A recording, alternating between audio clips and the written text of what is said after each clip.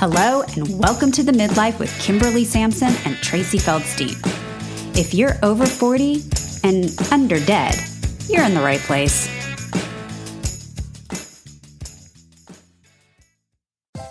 Hey there, I'm Kimberly Sampson, and welcome to the Midlife Podcast, where we discuss tools and strategies to turn your midlife crisis into your midlife transformation. Some of what you'll hear is from the recipe I use to get myself out of my own midlife funk. Some of what we'll discuss draws on my career in finance and banking and my experiences with entrepreneurship. All of it, my personal experience and my professional expertise, are yours to help you design your next best chapter and thrive. We'll also have a special segment called Reinvented sprinkled in every few weeks. You'll hear from inspiring women who have changed course after 40, proving it's never too late to start something new. Join me. Hello and welcome to The Midlife. Recently, I've been watching a lot of the Great British Bake Off on Netflix before bed. It's not that I love to bake, which I don't really, although I do like to eat baked goods. It's just a very calming and whimsical hour that I can rely on to usually relax me and send me off to sleep literally with sweet thoughts. If you haven't watched it, let me give you a quick synopsis because I'm really invested in this metaphor. Amateur home bakers compete in 3 challenges per episode: the signature bake, the technical bake, and the showstopper bake. The signature bake is where the home cooks get loose direction on what they have to make. It's something relatively simple and it doesn't really trip up any of the competitors. This seems to be comprised of basic recipe elements they're all familiar with. The technical bake is the segment where all the bakers have to make the same dish. They're given a rough skeleton of a recipe, and when I say rough, I mean I think it doesn't even have specific measurements or a picture of the finished product. These poor, genetically uptight people look utterly confused, many times never having even heard of the dish. As the clock ticks down, you see these polite people slyly glancing at what their competitors are doing. Now, these people don't strike me as cheaters, and they look so guilty as they try to glean any intelligence from the other bakers, and they look so busted when they realize the camera has caught their sideways glances. When time is up, the bakers have to put their finished product up on the judge's table to be judged anonymously. The dishes are ranked in order from disaster to proficient estimation of the required dish. The final segment, the showstopper, is aptly named. The bakers are given the most time and creative leeway to produce astoundingly artistic interpretations of the assignment. It's clear they were given guidelines ahead of time and elements that may have been required in the weekly showstopper. They frequently mention a portion they've been practicing at home, or they've been recreating the entire project for friends and family. Sometimes they've brought special ingredients or tools from home in anticipation of this segment. The British Bake Off has become my new metaphor for life. The signature bake is that first part of life where you have the recipe. Go to school, go to work, get married, have children. Not saying you don't have a cake that gets overbaked or a dough that doesn't rise, but most of us got through that first part of life challenge with something palatable. May I suggest that midlife is the technical bake part of life. We check all the boxes, the right ingredients are in the bowl, but we have zero direction as to what to do next. We find ourselves searching desperately for someone who looks like they're doing it right. Maybe we can follow along. Inevitably, you never know where they are in the process. Did you miss a step they already did? Do they even know what they're doing? Why does your finished product look burnt or undercooked or oddly shaped? Isn't that where we are right now, dumped on a table of judgment, desperately looking for someone to tell us if we're doing this right? It feels awkward and uncertain. Is this it? Is this the best I can make? Am I being sent out of the baking tent with that mess as my final effort? Is this the best life I can live? If this is, am I going to have regrets?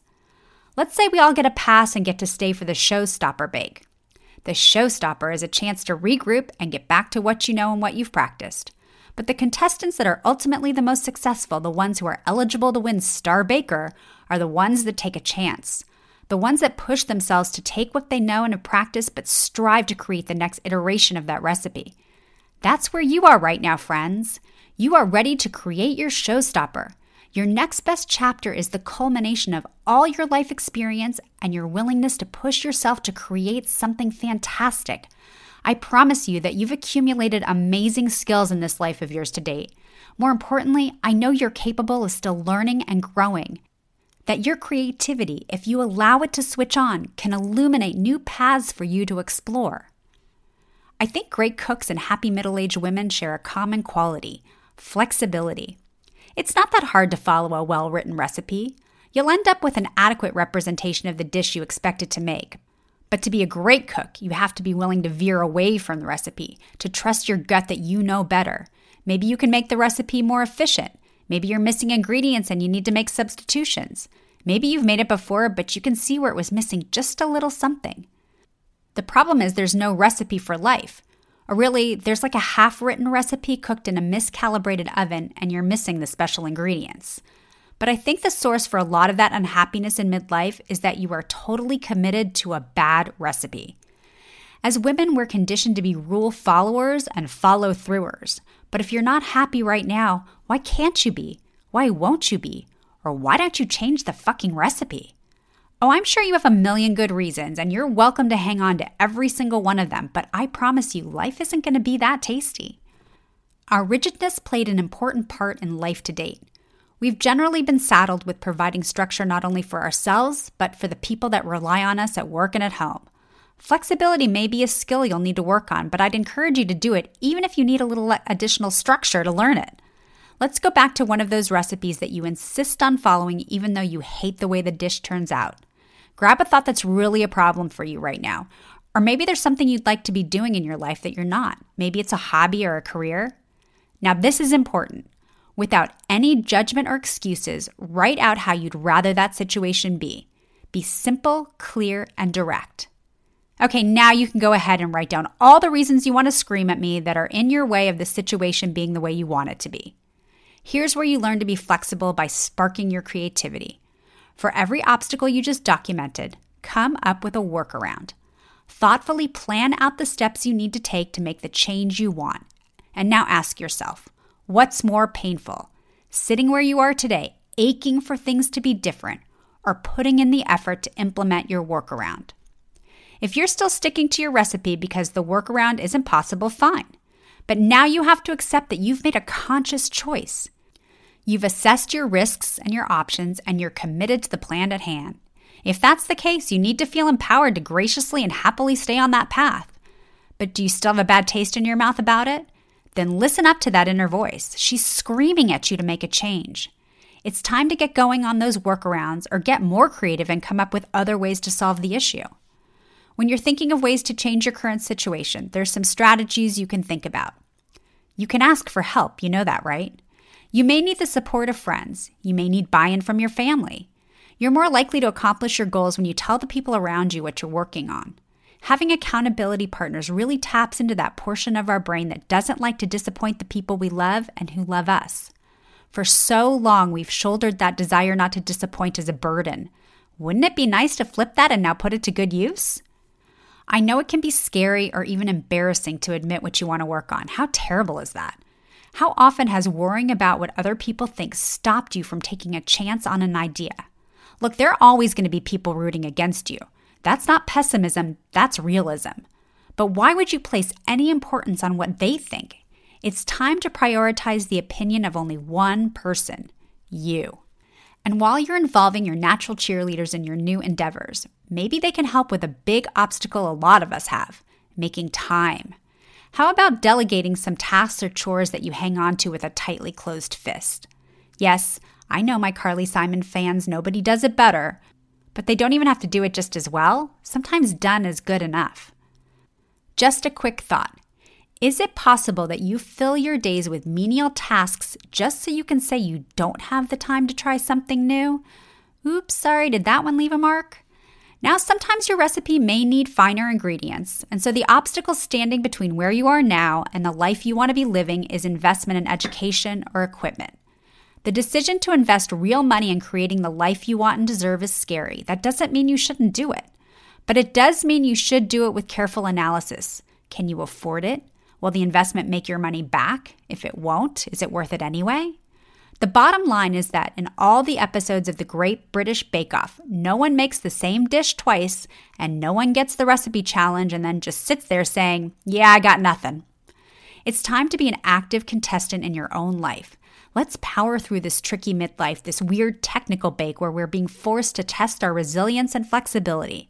This time, right now, is the perfect time to be collecting your resources and challenging your creativity to produce your showstopper. Your life is supposed to be fun and challenging and engaging and entertaining.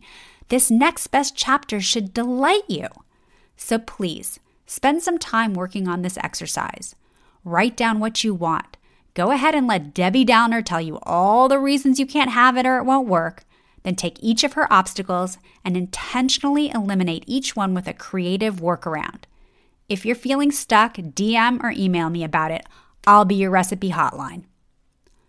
Before I go today, I wanted to share an observation. Usually when we start a new year, people are super fired up to set new goals and conquer new challenges. I've noticed broadly that this is not the case this year. It seems we didn't get that injection of new enthusiasm with the calendar update. So I just wanted to say, if you too are not feeling like you got to start the year off with a clean slate, you're not alone. We are all truly experiencing this bizarre collective trauma of our worlds being turned upside down. Take this time to regroup. Do your best not to waste the downtime. Be grateful for the good in your life, especially the little things. And please, be good to yourselves.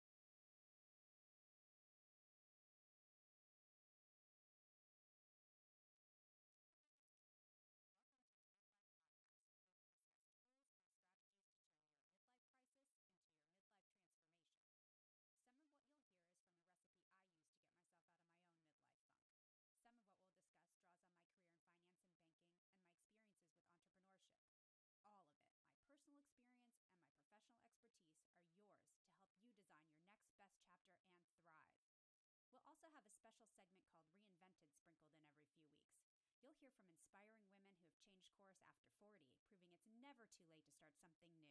Join me.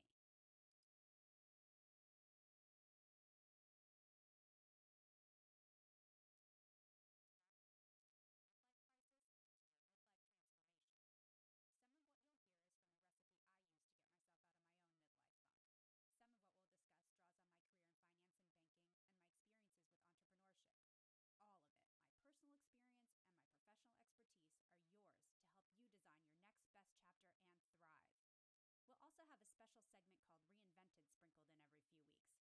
You'll hear from inspiring women who have changed course after 40, proving it's never too late to start something new. Join me.